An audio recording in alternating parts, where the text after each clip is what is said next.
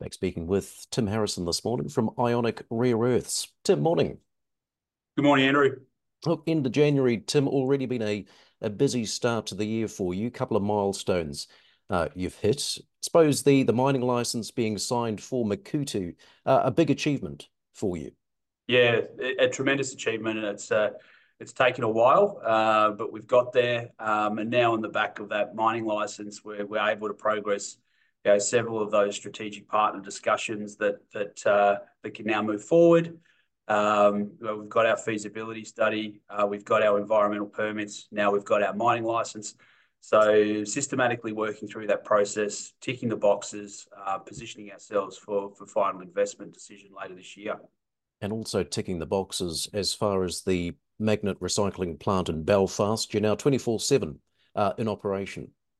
Yeah, that's right. So getting that demonstration plant running 24/7 enables us to produce more product, produce more data to validate the flow sheet, the process, and a feasibility study, which we've initiated as well. So, feasibility study targeting commercial development in Belfast, but importantly, with that demo plant running, product that we can put in the hands of the supply chain and the groups that we're talking with now.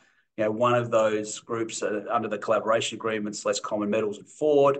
And now with availability of more product, we do see more of those relationships coming to the fore.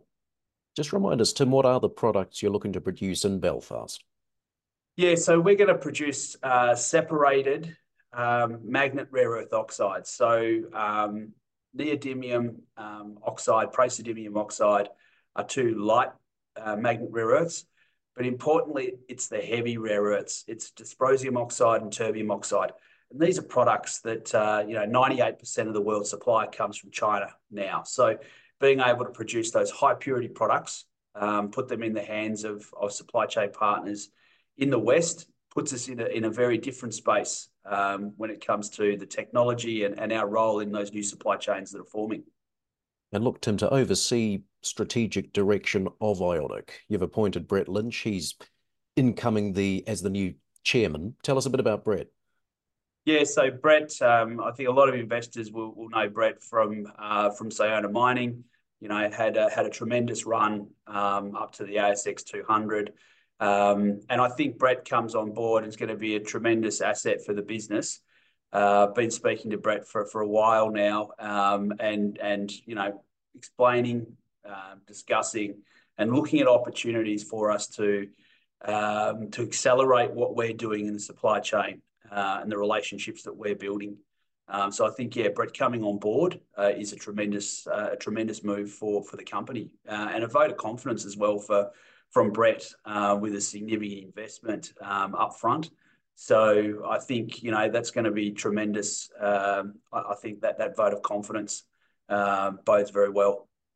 Well, look, Tim, as far as 2024, what can investors expect to see from Ionic Rare Earths? Well, I mentioned just before, making product in Belfast, having that demo plant running. It's a perfect marketing tool for us now to better engage with those groups that we're talking with now in the supply chain.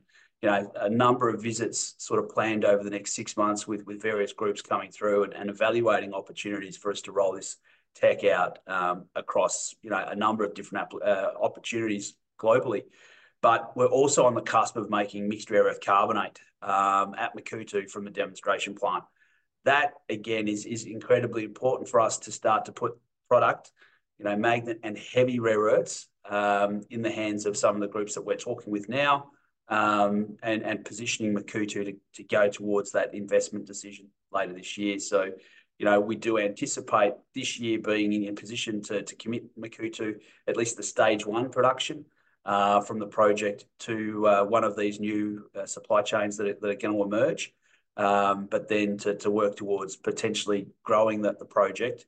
I think is a pretty exciting 12 months ahead.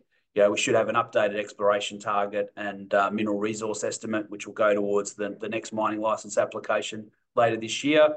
And so, yeah, as I mentioned, bodes quite well for growing the asset over the next 12 months. I suppose, Tim, just finally, for investors listening, listening to this video this morning. How do you reckon, given your assets, given the opportunity, how do you reckon your market cap sits in relation to your rare earth peers? Look, I think all of the rare earth peers have had a bit of a whack of late, given the pullback in prices. You know, you're probably looking at drops over the last couple of months of 10 to 20% for rare earths, specifically the magnet rare earths. You know, light rare earths, NdPr has dropped quite a lot, whereas some of the heavy rare earths are holding their value. But you know, I think we're all sort of feeling the pain from the market and sentiment around rare earth pricing. But at the end of the day, the fundamentals haven't changed. Supply cannot meet the demand. And so bringing new supply online is likely to be met by a lot of appetite from supply chain looking for new material to go into the electrification of automotive, but also the energy transition, and you know, for those sovereign opportunities, military and defence. Good to speak, Tim. Thanks for your time. Thanks, Andrew.